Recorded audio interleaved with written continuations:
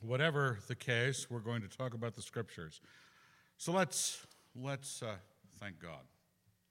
Dear Lord, we're very grateful for your word. We're grateful for the time we make in this free country, which I trust you will protect.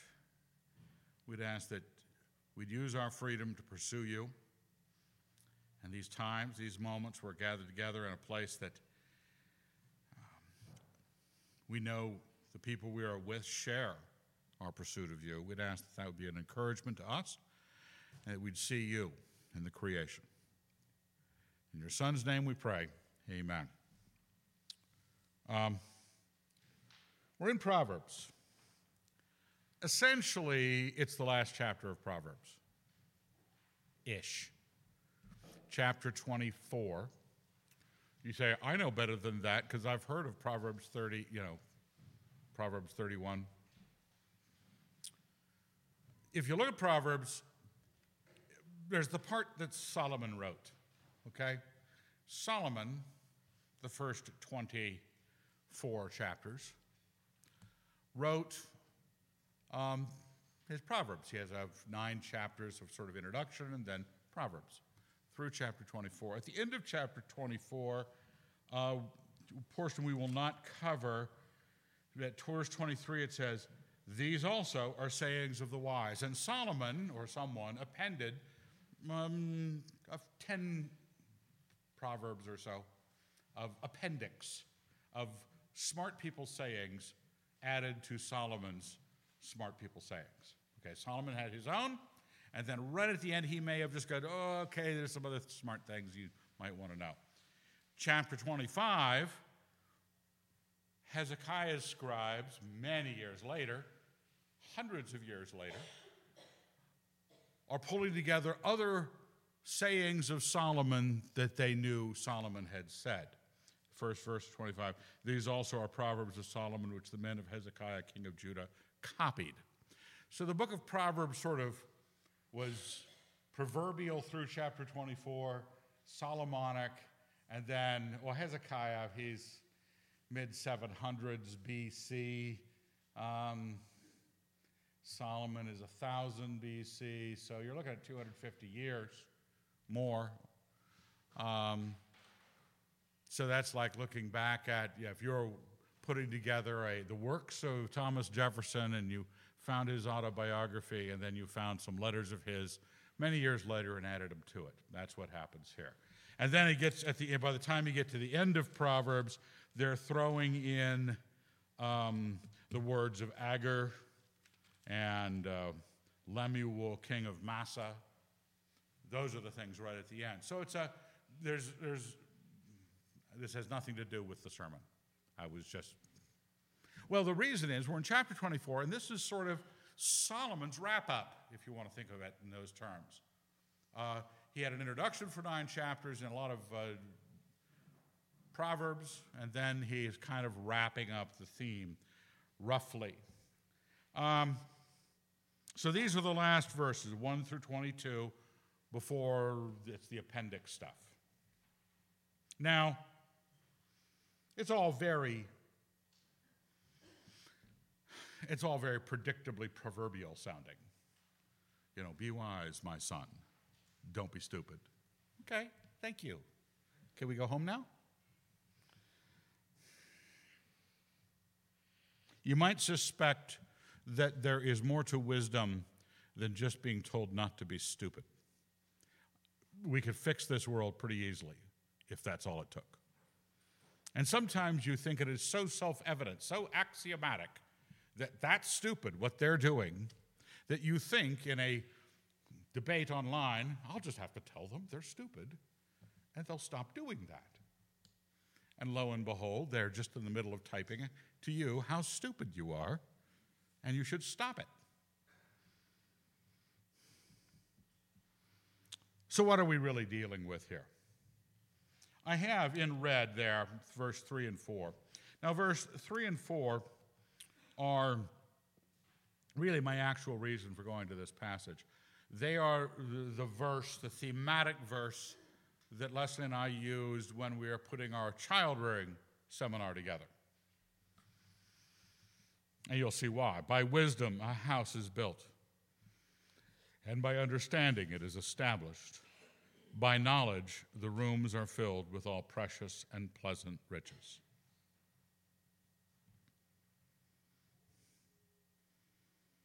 Now,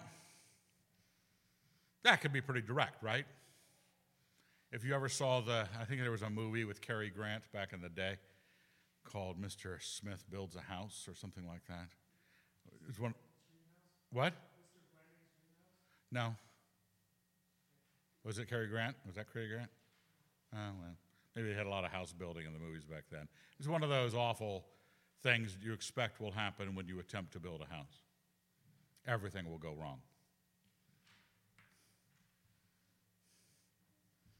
We watched as the house that was put up on stilts a few tragic months ago fell into a hole next to my dad's house. Folly was there. By wisdom a house is built, and by understanding it is established, and by knowledge the rooms are filled with all precious and pleasant riches. Sounds like a pretty good gig. Sounds like this is what you want. And you say to yourself, is he really talking about construction? And you might say, getting the right furniture. It's probably a metaphor. You can apply it to the house. Maybe the most direct thing, it's possibly the home, the dynasty that you put into it. By wisdom it's built, by understanding established. I would encourage you, as you struggle to find a metaphor that fits this, make distinctions between the words wisdom, understanding, and knowledge. Look at the rewards that come with each.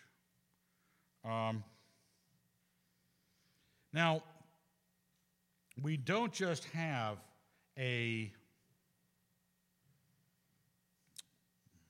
possibility of applying this to your home building project or to the dynasty that you're going to rear, the kids you have. Say, wisdom, understanding, knowledge. Yes, it applies to that too. But those things are all part, be it the physical house or the dynasty you put in it. I'm a monarchist, that's why I use terms like dynasty rather than descendants. You have a dynasty.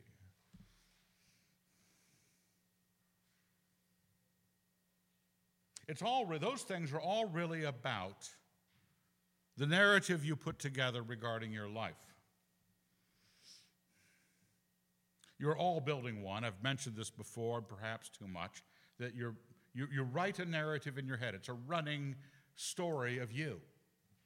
How you're expecting. Sometimes you're so, filled with it that you're actually planning what the other people ought to say at this moment, and that's what ticks you off so much about other people. They didn't say what they were supposed to say. We all have narratives of our life. Some of us are really general. We're very laid back and just sort of whatever happens, I'm just going to roll with it, whatever happens. But you have a narrative. You have a plan, a 5-year plan, a 10-year plan maybe. You see yourself a certain way. Have you ever been in a situation where you had that assignment to describe yourself really accurately while everyone else in the room was also going to describe you really accurately? They're not the same. But all those things, whether I build a physical house or build a dynasty, I'm really talking about, I'm writing the narrative. I'm building if you say this metaphor is just for your life. It's built, established, and apportioned with either precious or disgusting furniture. Pleasant or very unpleasant. Now, so I was thinking about this, because this verse was on my mind, it's been on my mind for a number of years. And I included the first verse. You skipped over the verse, 2 verses before it, but I wanted to start here in 2 and 3 and 4. Verse 1 and 2 says, "Be not envious of evil men, nor desire to be with them, for their minds devise violence, and their lips talk of mischief." Then into the favored verses, "By wisdom a house is built." Because not only do narratives get written wisely and with understanding and with knowledge, and they produce the kind of life that this is promising, the failure to write the narrative this way. The failure to write the narrative. And I want you to look at this. That wisdom, understanding, and knowledge. Notice something missing? Righteousness. Doesn't actually say righteousness anywhere there. It says, a good life will come to you with wisdom, understanding, and knowledge. A young woman was over the other night, and we were talking about creation. Not in the usual evangelical arguments about is it old earth, young earth, that sort of stuff. We were talking about the philosophy of creation. Is it possible that you could have a creation not only without a God? Is it possible to have existence without a God? Is it possible to have an existence without a good God? In other words, could God have been an omnipotent demon that made the world in a demonically malicious way, that everything that you call good would be evil and everything that we call evil would be good? Could that be? Now, admittedly, we wouldn't like it, because in order to be good here on Sunday morning, knives would have to come out. We'd have to be plunging each other into, death, because the best goodness we could do by going to church, and of course, going to church wouldn't be good, so we'd be walking by, flipping off the building, and then murdering somebody in the co-op. Because, well, that's what you do for a good, righteousness in this world you are imagining. Well, evil men, we envy them. They seem like they got it all going on. You ever see movie stars? I've seen some movie stars, not in person, but like on my phone. And they're pretty. And the men are handsome. And the Halloween party this year is going to be cult classics. So when you're a fat 66-year-old with a beard, white hair, you're kind of limited. But you always wish there'd be some fat 66 white-haired movie star you could pretend to be. Problem is, Sean Connery isn't fat. And he's a lot older than I am. I think he's like 80 or 100. Now,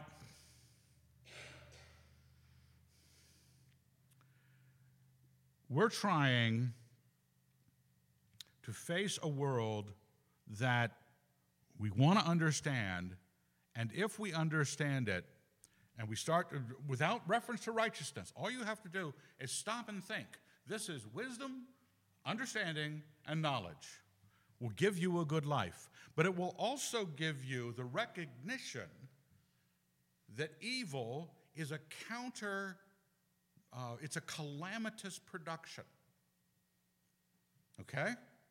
Creation by nature is a building thing. God exercised power to call things into being out of nothing and provided them with systems by which they would repeat and replicate. And they were good and enjoyable systems. People get to sit down and have food. We were at Orr's last night, and those 3 girls can put it away. They enjoy their food quite a bit. They're not even paying attention. Getting mentioned from the pulpit. We know that food is great. We love that moment where you sit down at a restaurant with friends, or a great meal cooked at home by the people you care about, talking. Things like also women, sex, babies. There's some babies here. Oh, this is God's. The creation creates. The creation builds. The creation is looking to establish houses.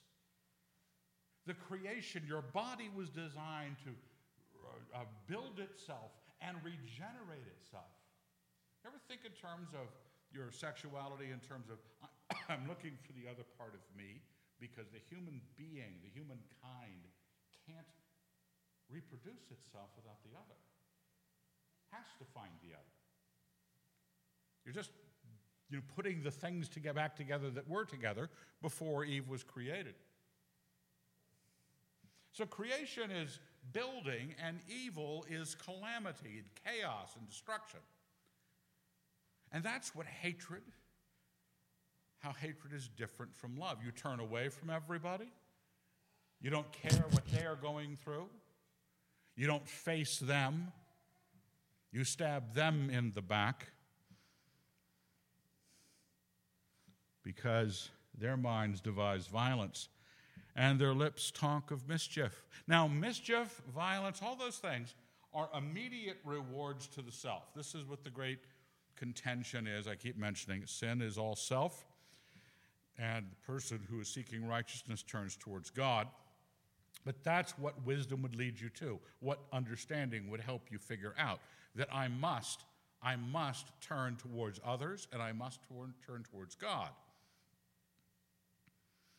It's the nature of the abstraction that is creation.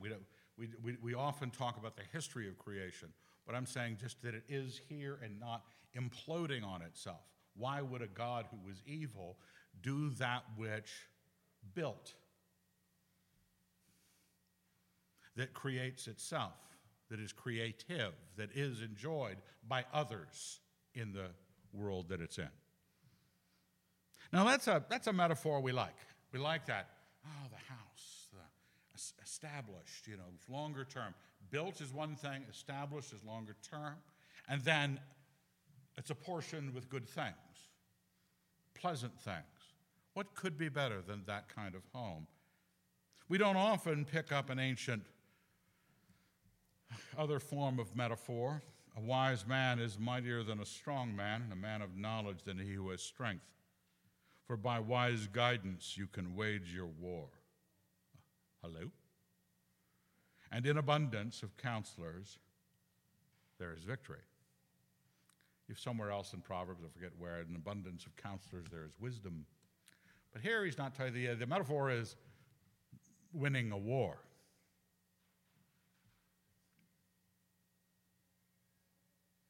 We have to realize that at all points in our society, all points of man, the narrative is not just affected by how smart you are, how wise you are. Have you really examined how susceptible you are to the ways of the world? And they're handing you a notion that says, no, it is never right to go to war. Knock it off. Quit being so, high school, junior high. Oh, but someone might get hurt. Yeah, that's kind of the point. Armies are out there to kill people and break things. It's a dark reality because in establishing in this fallen world, because the world is now fallen and given over to a large degree to the calamity that sin brought into it, our houses, our establishment, our things that we have to grab hold of, you might say, harsh realities of realpolitik. What has to be done? The police have to chase someone down. People have to be put to death. Nations have to be defeated in battle.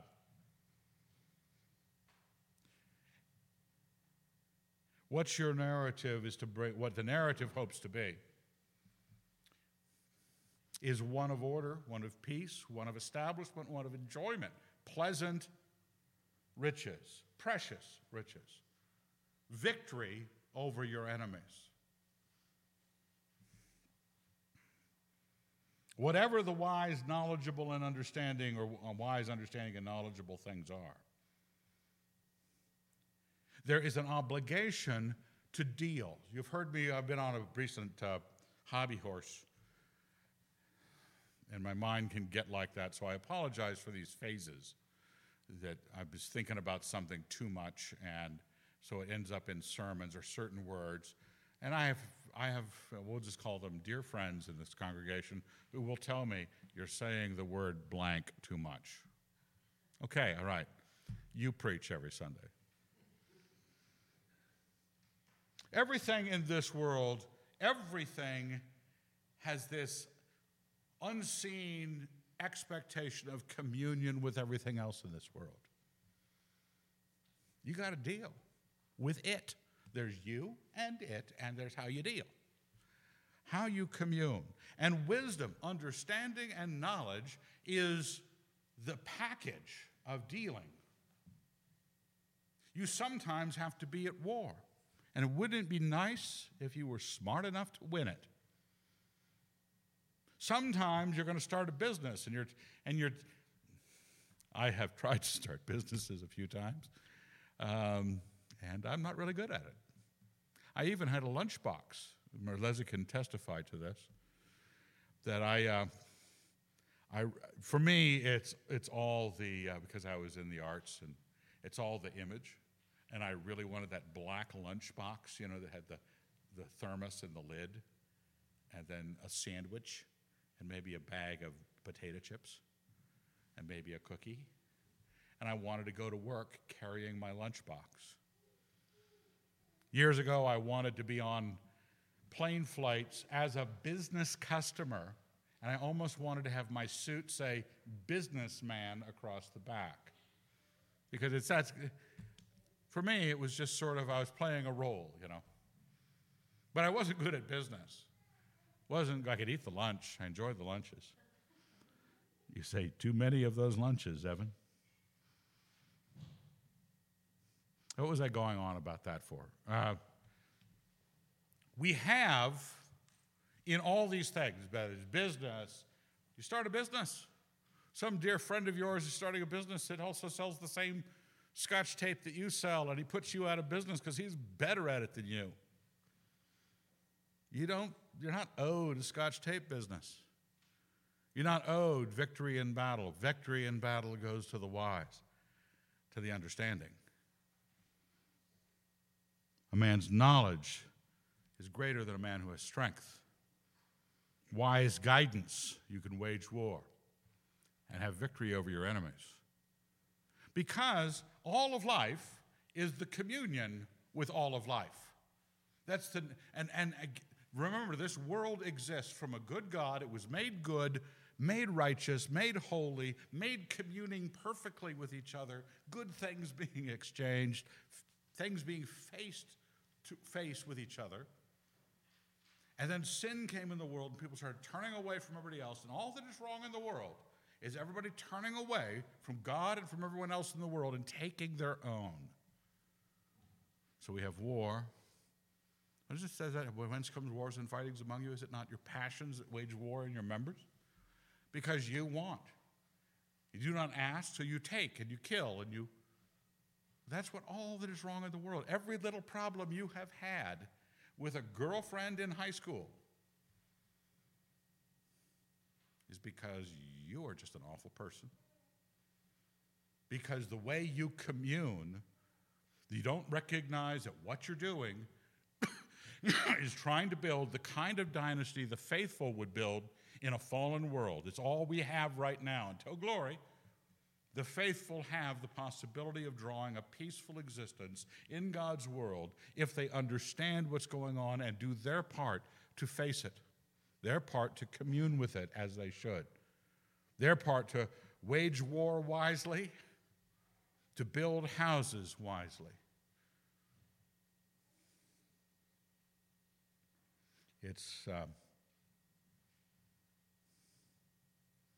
It has to be these things. And you can say it enough. It's like telling the world or somebody online that they're stupid. Doesn't fix it. Telling people to get wisdom doesn't get it for them. Okay? You can say wisdom, understanding, and knowledge all morning long, send you on your way with a blessing at the end, and you'll be just as much without wisdom as you were. Verse 7 says, wisdom is too high for a fool. In the gate, he does not open his mouth. If you're missing a few of the, you might say, the knowledge of the ancient world, the gate was where the men gathered and spoke of things, kind of like the Stoa was in Greece. The Stoas, you had the general Stoa, I forget, a variety of Stoas. They're colonnades that merchants would use, and houses of philosophy or schools of thought would function in the Stoas. That's where Paul would go to debate various philosophers. The city gate was that way in the Middle Eastern city-state situation, and that's where the men would gather and contend about issues, settle things, do justice, argue out things. And you had standing in the city gates. The fool, it's too high for him. He doesn't say anything. He's not contributing to what would fix. If you want to think of wisdom as things that fix. Years ago, I was trying to think of a way to, just for my own mind, figure out there's crooked things, there's bent things in the world. And wisdom is kind of the ability to go tweak it, say something that actually go, oh, I understand now. Oh, I can see how I can do that. You got those videos on YouTube for anything you want to fix. You're thanking God every moment they exist because there it is. Somebody was doing something that I ran across how to level a toilet twice yesterday. And I wasn't even looking. And I needed my toilet leveled. And there were 2 videos, which I watched.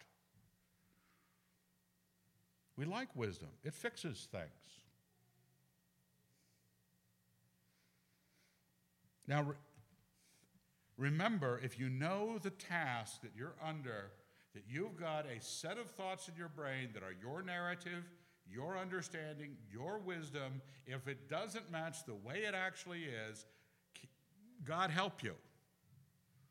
If you do not have the understanding of God's world so that you can fix something, God help you. Because you can't even speak up among the other men. And amongst the women, I'm sure there is that kind of understanding that exists. The women you know you can turn to ask, how is this done?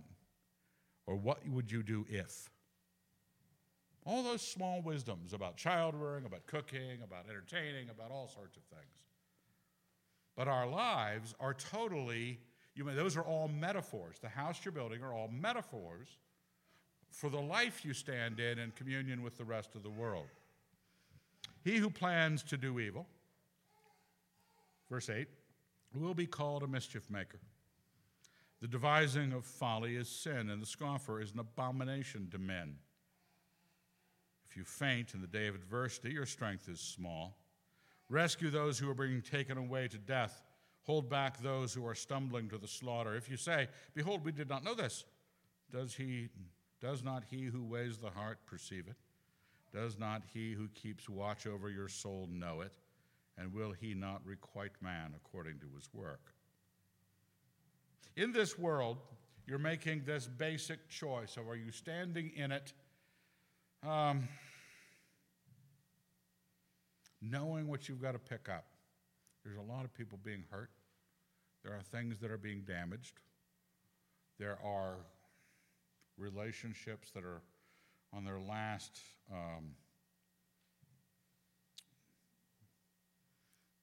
bit, I guess you would call them, whether they're marriages or families or businesses or whatever. People taken away to death.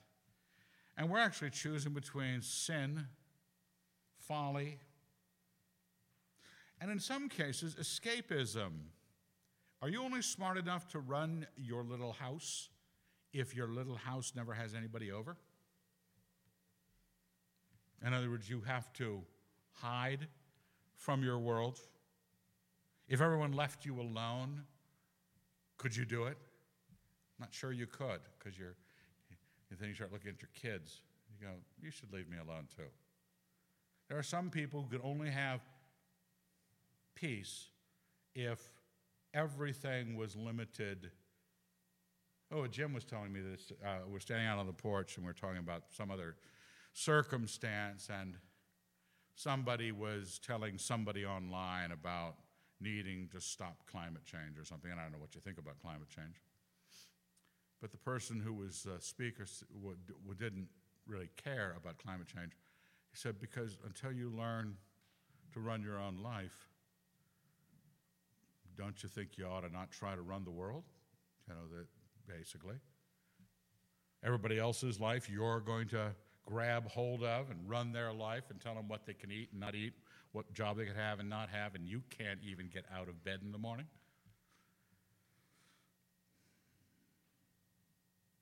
There is a huge task. I've been encouraging people to think in terms of the autonomy of the will, the autonomy of the individual, not because I'm proud of man for being free.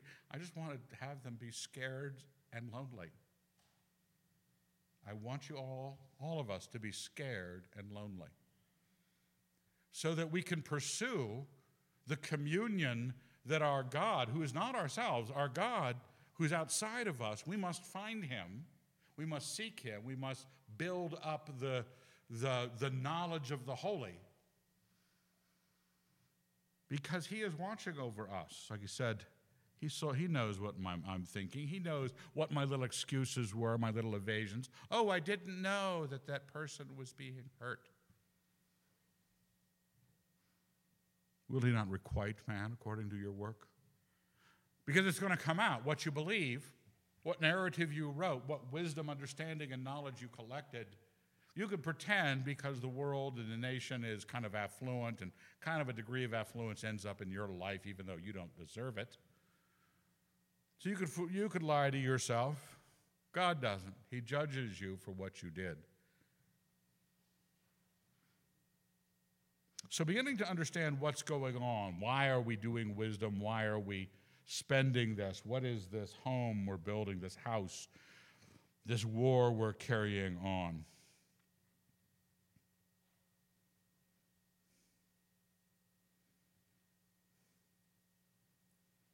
It has a positive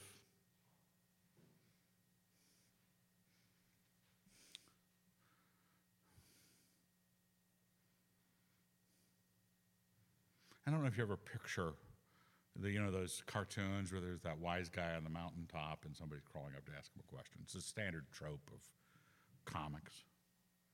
Ever stop and think about what's that wise guy's life like when nobody's there asking him questions? How sweet is it to be that smart? If you could follow C.S. Lewis around for a day, you're hiding in the bushes. He doesn't know you're there. You're just watching how it works out for C.S. Lewis. Kind of creepy, I realize, but it's got time travel involved and you being a creeper. But someone smart. My son, eat honey, for it is good, and the drippings of the honeycomb are sweet to your taste. Know that wisdom is such to your soul. If you find it, there will be a future, and your hope will not be cut off. Because really, what is your narrative trying to do for you? You're trying to anticipate the next chapter.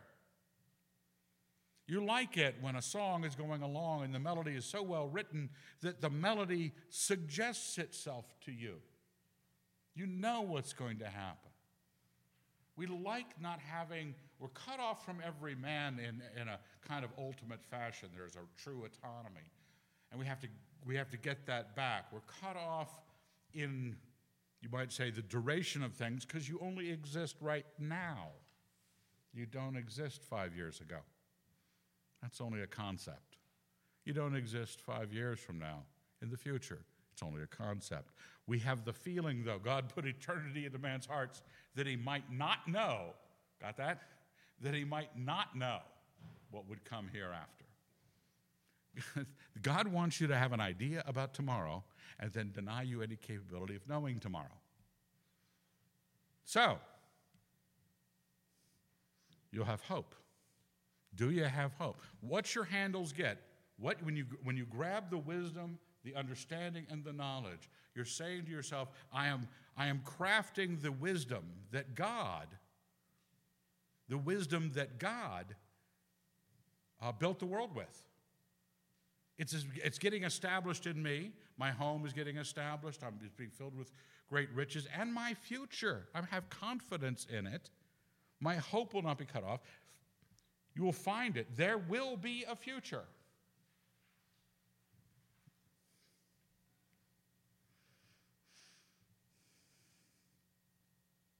It's not just C.S. Lewis smoking a pipe. You know he's smoking a pipe. Probably a cigarette. He likes cigarettes. Little dumpy, walking stick, walking across some part in England, looking very charming, stopping at a tavern, humming a little ditty to himself, and thinking big thoughts. Okay? Is that the pleasure? Is the pleasure the sort of self-awareness that you're C.S. Lewis?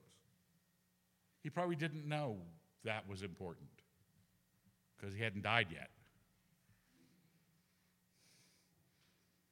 Or is it things like this, where it actually reaches outside of, you might say, the romantic vision you have of a smart guy in a tweed coat and smoking a pipe, walking through England? It's actually what it's doing for him. It's actually giving him a confidence about tomorrow. How much do you know about your God that would give you confidence about tomorrow? Not confidence that said he sent a prophet and told you what tomorrow would hold, but just that he is good. And you stand in good stead with him, that your steadfastness, his steadfastness, that's what David's always singing about. His steadfast love endures forever. Your hope will not be cut off. Do not lie not in wait as a wicked man against the dwelling of the righteous. Do not violence to his home. For a righteous man falls 7 times and rises again. I like that verse. He's just been sort of promising, also these get out of jail free cards for the wise. Your world's going to turn out. You're going to have good-looking kids, and they'll be smart, and they'll go to Harvard, and your house will be established. It's real here. Solomon's real. The righteous man he'll be knocked down. But the wonderful thing in a fallen world, because this is, how do we find assurances? Like confidence in tomorrow, like confidence that what we're doing is not a waste of time. It's added to the problem of sin being persistent everywhere.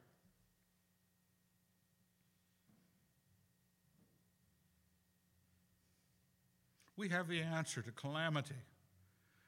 The wicked just create it, but the wicked are overthrown by calamity.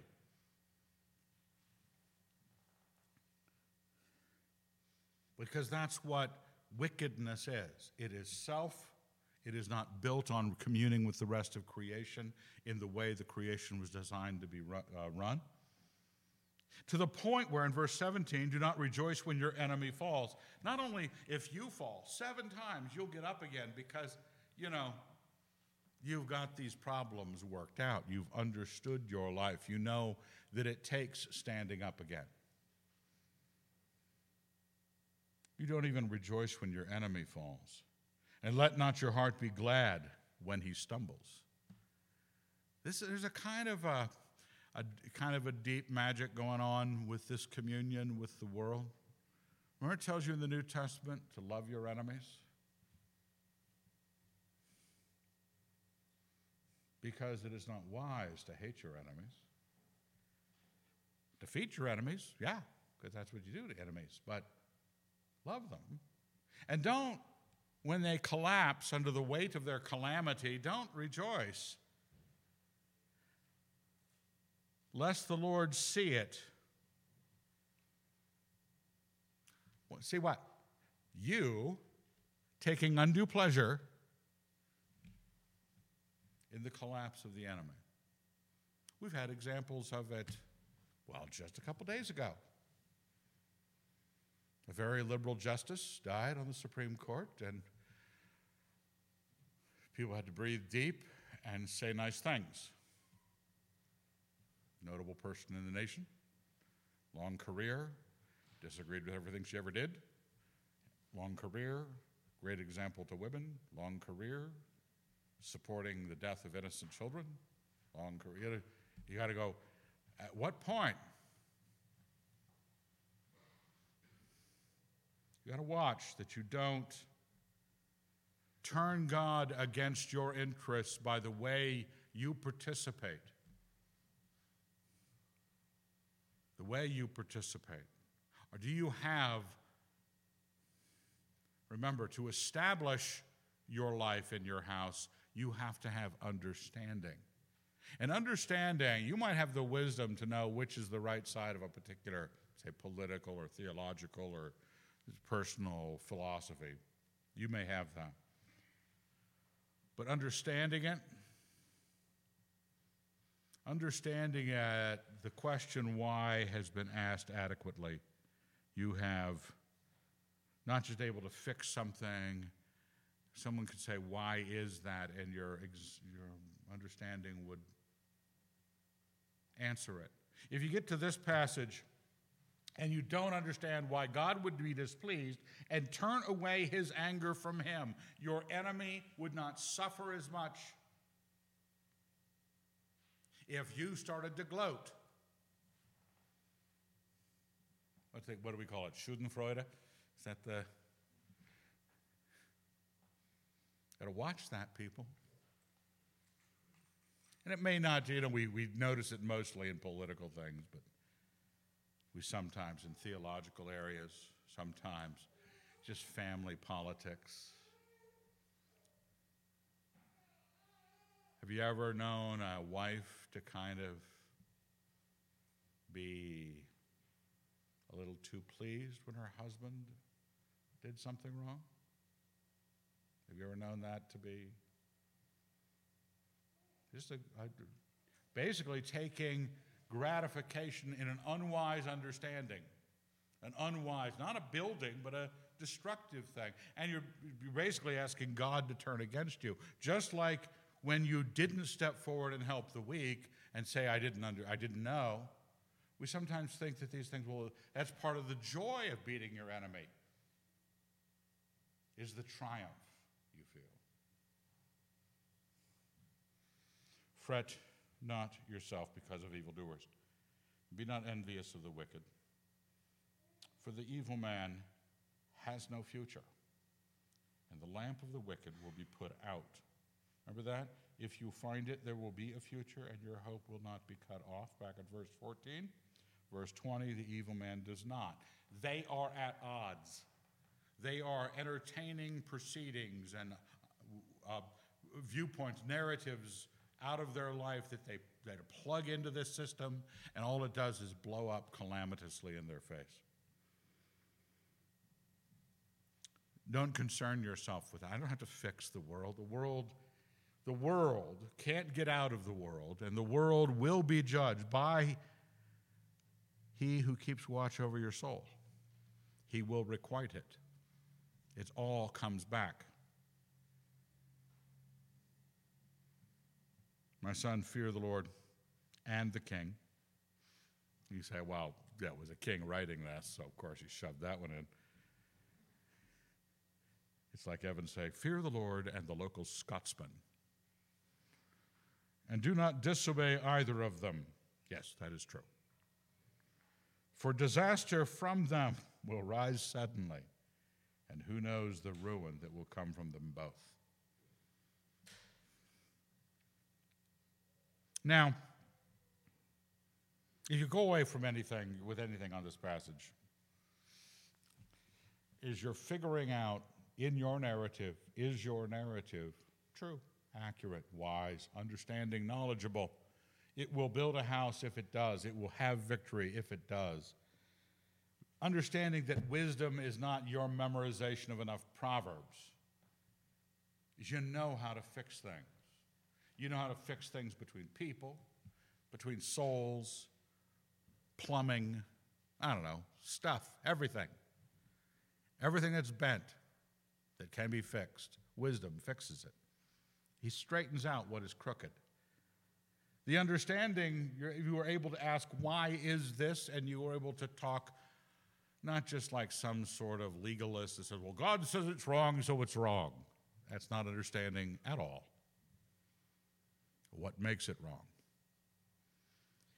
And knowledge that fills your house with precious and pleasant riches, that's you remembering everything you've been through, everything you've looked at, everything you've gathered. It's data. So fix things. Understand why. And remember everything you do. Remember what you're up against. Remember the circumstances. Tell the stories of things that you have been through to others. You share stories with them. They don't have to live through it. Tell you enough about my misspent youth and enough motorcycle accidents and bad girlfriends. Will save you from those motorcycle accidents, but nothing will save you from bad girlfriends. Let's thank God. Dear Lord, we're grateful. Help us understand the world around us. Help us know that the wicked do not understand. That you have made a world that works, even in its sinful fallenness, it works. And we are here as your people to understand it, to remedy it, to build on it, to be rewarded by it. Thank you very much. Watch over our lives. In your Son's name, amen.